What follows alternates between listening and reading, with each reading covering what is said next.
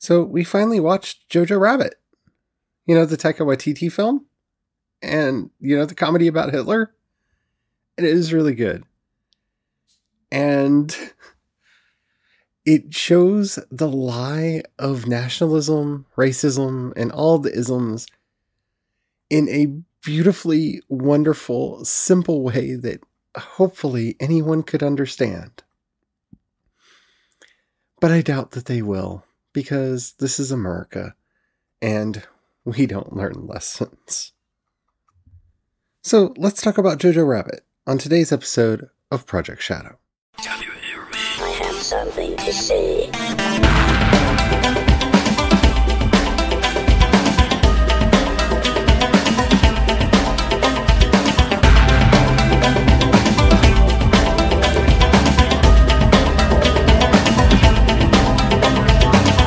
Project Shadow starts now.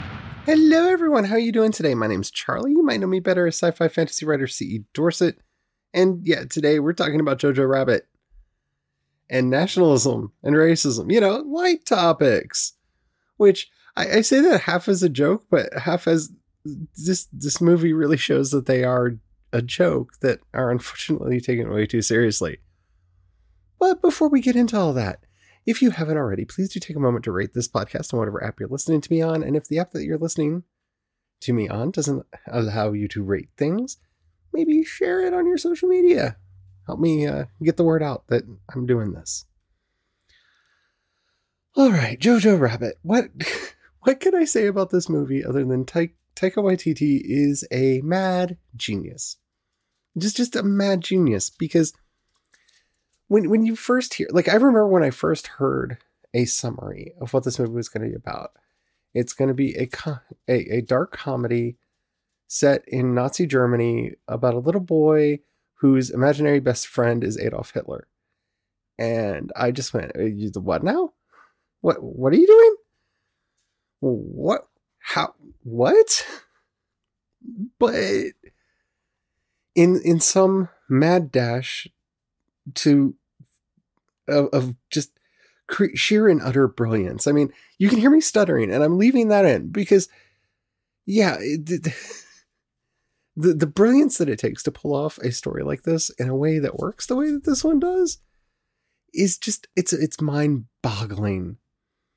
It's very funny. It's very dark. It's sad at moments. It has a little bit of everything in it. It works really well. The use of musical cues is so perfect in a way that they're not just there for like nostalgic pop. They're there for impact, to show you what is really going on and how this all works. So I really don't feel like I can talk too much about this movie without going into spoilers, other than to say it's really good. You should watch it. And it's why nationalism, racism, and most of those isms should go away. And why fascism is just a joke. Because it's a joke. So I'm just going to go into spoilers a lot earlier than I normally do. It's a good movie. If you haven't seen it, go watch it. Come back. We'll talk. If you don't want to know anything that happens in Jojo Rabbit, go watch it. Go watch it now. Spoilers are incoming in 5, 4, 3, 2, 1. Okay, the one thing that people don't really understand about the Nazis is that they were a bunch of idiotic cosplayers who ended up killing 13 million people and destroying countries wherever they went. That's the dark secret truth of the Nazis. They did Aryan cosplay. They created a fictitious group of people, a fictitious history for them. It's bad fanfic that tried to take over the world. And nobody gets that. Like, from the Thule Society on down to the Nazis and the SS, like, all that they were was bad fan fiction. They wanted to feel better about not feeling better. So they made up a fake past. They made up a fake history. They made up a fake lineage. They then started making up everything that they could to fake it their history. They truly didn't understand the mythology that they were pulling on or any of the other elements that they were using. They were cosplayers for really bad fan fiction that somehow took over a country and tried to take over the world. And Jojo Rabbit is one of the few movies I have ever seen that takes the Nazis seriously on their own terms. And I don't think you could have gotten away with explaining Nazism to people that way if they didn't do it through the eyes of a child. Because it's all about cosplay. So much of the story of this movie revolves around what people are wearing and how they wear them, that it really drives the point home. The whole idea of uniforms and costumes and costumery and the posters on the wall and the mad screaming crowds and just the blind obedience, and one would like to say that this is a point of sheer insanity that the world will never go to again, but it does it all the time. But usually it's not dangerous. When people went crazy about One Direction or Justin Bieber or BTS or whatever the flavor of the month is, it's not dangerous because they're, generally speaking, a boy band. And they're going to put out some albums. And they're going to have some music-ish content on them. And sometimes they actually have music on them. And they're going to make people scream. They're going to make people dance. People are going to fall in love. And then it's over. And we go on to the next thing. And that's usually how this works. The problem is, every now and then, this natural instinct that we have as human beings to just fall in love and get crazy in love with something gets misused and misappropriated for other things. And that's what fascism is. That's what nationalism is. Nationalism is this idea that my country is the greatest country that has ever countryed in the history of countries. But it's not. It's a country that has countryed in the way that most other countries have countryed in the history of countries. It's not special. Nobody's country is special. And I know I'm going to get pilloried for saying that in the United States because our whole thing is manifest destiny and the fact that we're the greatest. But we're a country. We're a country like any other. But nationalism just ramps that up to its nth degree. Because there's a difference between patriotism and nationalism. Patriotism is loving your country. And I love my country. I do. But I'm not a nationalist. Because that's crazy. It really seriously is. Because nationalism is fandom gone wrong. Nationalism is to patriotism what Gamergate is to being a fan of video games. It's a bunch of crazed people doing crazed things because a mob got incited to do it. And that's what we see in Jojo Rabbit, where we see this kid, this poor kid, who has been brainwashed by the Hitler Youth and has Adolf Hitler as his imaginary friend. And we witness him cosplaying with his friends, going to camp to pretend to be soldiers because they will eventually be used as soldiers. I don't know how many people of you know how World War II ended, but they literally gave weapons to the Hitler Youth. It'd be like if during World War II, we went, why don't we just grab up all the Boy Scouts and send them out to shoot people? Yeah, it's crazy. You don't do that with kids. You've seen child soldiers as stupid and dangerous and reckless and mean and cruel and vicious. But they did that. They did that.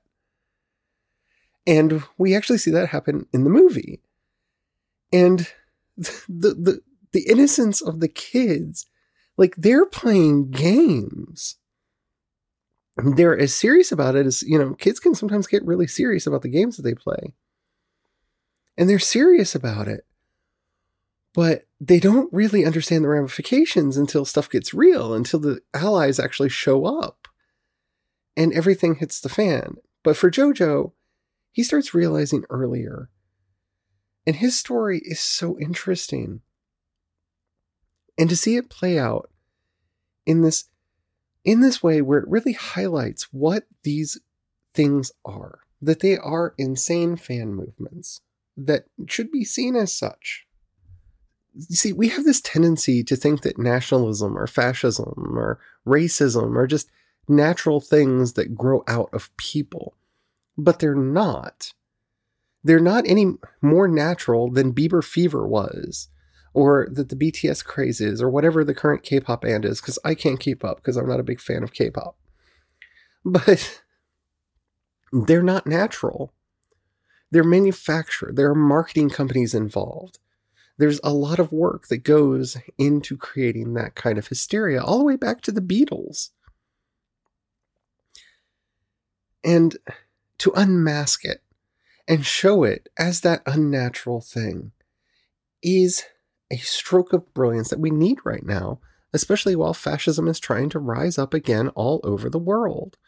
Getting to see it as what it is, this crazy cult of personality, this odd fandom that has gone crazy to the point where it's actually affecting the real lives of people who are not a part of it.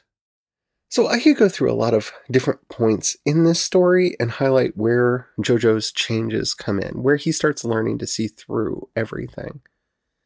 And yes, it starts when he gets the nickname, Jojo Rabbit, because he's told to kill a rabbit and he can't kill the rabbit, and the guy kills the rabbit in front of him and then starts making fun of him and starts calling him Jojo Rabbit. And then we get the weird pep talk from Hitler telling him to be the rabbit, because rabbits are brave, because they're running around with all these critters that were wanting to destroy them, but they're brave enough to get out there anyway. And it's a funny and kind of touching moment, and something that Adolf Hitler would never have said. But we see it growing from there. We see him getting injured in one of the most tragically funny ways, where he throws a grenade and it bounces back and blows up on him. And fortunately, it doesn't kill him, just leaves him scarred. And of course, because this is a crazy, a just mind-bogglingly insane cosplay movement, well, he's got scars now, so he's not perfect, so he can't be awesome. Really? Yeah. Because it's all about image. And see, that's the easiest way to see through all this, is it's all about image and panache and fiction and fake stories. He's got scars on his face. Well, wouldn't it prove that he is actually superior because he survived a grenade detonating at his feet? See, to me, that shows a lot more strength than being able to just lob them at other people and kill them. But of course, this is a movement that cares all about imagery and iconography, and his face is blemished now, and thus he cannot be perfect. And so we don't need him anymore. We can just kind of discard him. And we see him treating himself like a monster, other people treating him like a monster, because he no longer fits the image. He's no longer cosplaying correctly. Because, see, on the posters, nobody has scars. He has scars. Therefore, he's not wearing the cosplay right. And then, of course, he finds the Jew living in the walls. And their relationship is sweet and funny, and he really does deserve to be slapped at the end. He earned that slapping that he gets. But in the process, he learns that he is a human, that he's not this fictive character, this Aryan master race, that all people are human. And he has to go through a lot to get there. He has to see his mother die. He has to see his mother be hung for treason. Obviously, because she was passing out flyers and they didn't know about the Jew in the attic, or they would have killed her too. But that's implied. But that image of him holding his mother's feet and trying to tie her shoes, because that's a whole thing through the whole thing, is he can't tie his own shoes. And he tries to tie her shoes, and he's so upset, and he just holds on to her feet as she hangs there, because she dared to question the fan fiction. And I don't want you to think that, like, I'm attacking fan fiction or anything like that. I'm not. Fan fiction is good, important, and fun. But that is what's going on here. That's what this propaganda is. It's mandated fan fiction. because it has nothing to do with reality. And she was trying to bring some dose of reality into the world, and that could not. No, the greatest threat to a liar is the truth. And she was trying to bring the truth into the world, and they could not have it. And so, of course, she has to die. And the movie doesn't have a happy ending. It has the semblance of a happy ending. But we never find out what happened to any of our characters after the war. What happened to them? Did they starve? Did they find homes? Did they make it? And that's part of the beautiful intentionality of this work. That it leaves you with questions. It shows you the just bizarre, strange nature of the world that these people lived in, and the torturous lengths that they went through in their own minds to justify the propaganda, the lies that they had decided to agree with and to believe. And we see this today in our own world. I mean, I don't want to make this political, but we can see this in our own world very clearly and very easily, because everything is political. But I don't want to call people out because I don't want to get into a fight. But you know who I'm talking about. At least I hope you do. We have a problem with believing these stories. Believing that anyone is great, or better, or more important, or higher. And we need more movies, more entertainment. Because this is the thing, this could have been really preachy, and to its credit, that's the one most powerful thing. Like, I can't, because we have a clean tag on the show, I can't say how the movie ends. But the ending is so beautiful, poignant, and hilarious. I'm talking about what happens to Hitler in the kitchen. It's so funny. But it lingers with you because that's the answer. You just have to say F you Hitler and kick him out the window. Because we don't need you here. No one's better than anybody else. Nobody's more important than anybody else. Stop believing the lies. Stop believing the propaganda. There are no great people. There are only people. You know, we need more stories like that because it's so easy to fall into this great man myth. And to see something that can do it without being preachy and be funny, while at the same time being tragic and dark, there's an amazing amount of brilliance to the work. And it really is something that we need. Because I understand what it's like to want somebody to come and save you. I understand what it's like to want somebody to come in from the outside and just make everything better. Just make it better. At least make it good. Make it not suck anymore. Make it not as bad as it feels like it's going to be. Perfectly natural feelings. Don't fault anybody who has them. But to lose yourself into blind faith and obedience into any person or institution that claims to offer you that, that's dangerous. That's risky.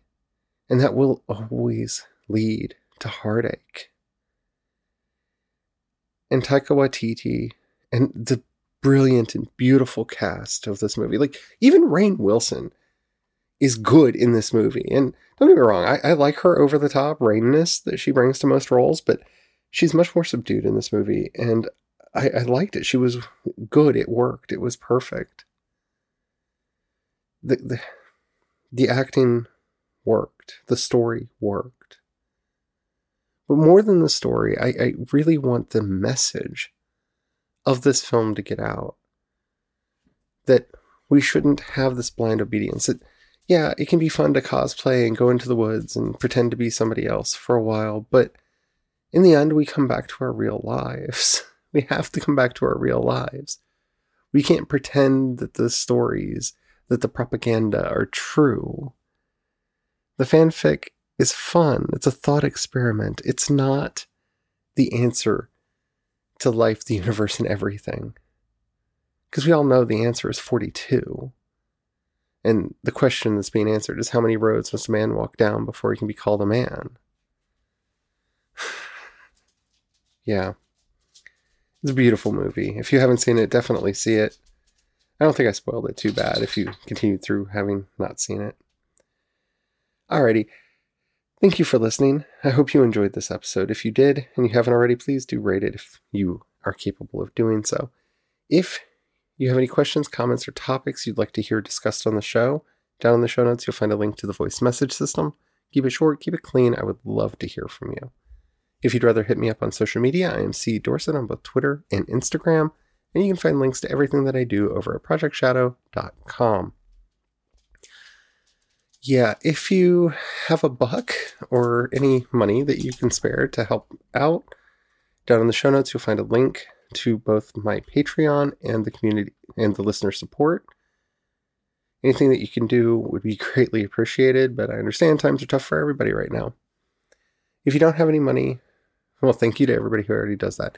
If you don't have any money right now or you don't feel like giving, that's perfectly all right. But if you know somebody you think would like this show, share it. That helps more than you know. Getting people to know that the show exists is the biggest battle I fight on a daily basis. Alrighty, I think that's it. There's a lot of crazy stuff going on in the world. I hope you are well. I hope your family is well. I hope your friends are well. And until next time, don't forget to have the fun. Bye.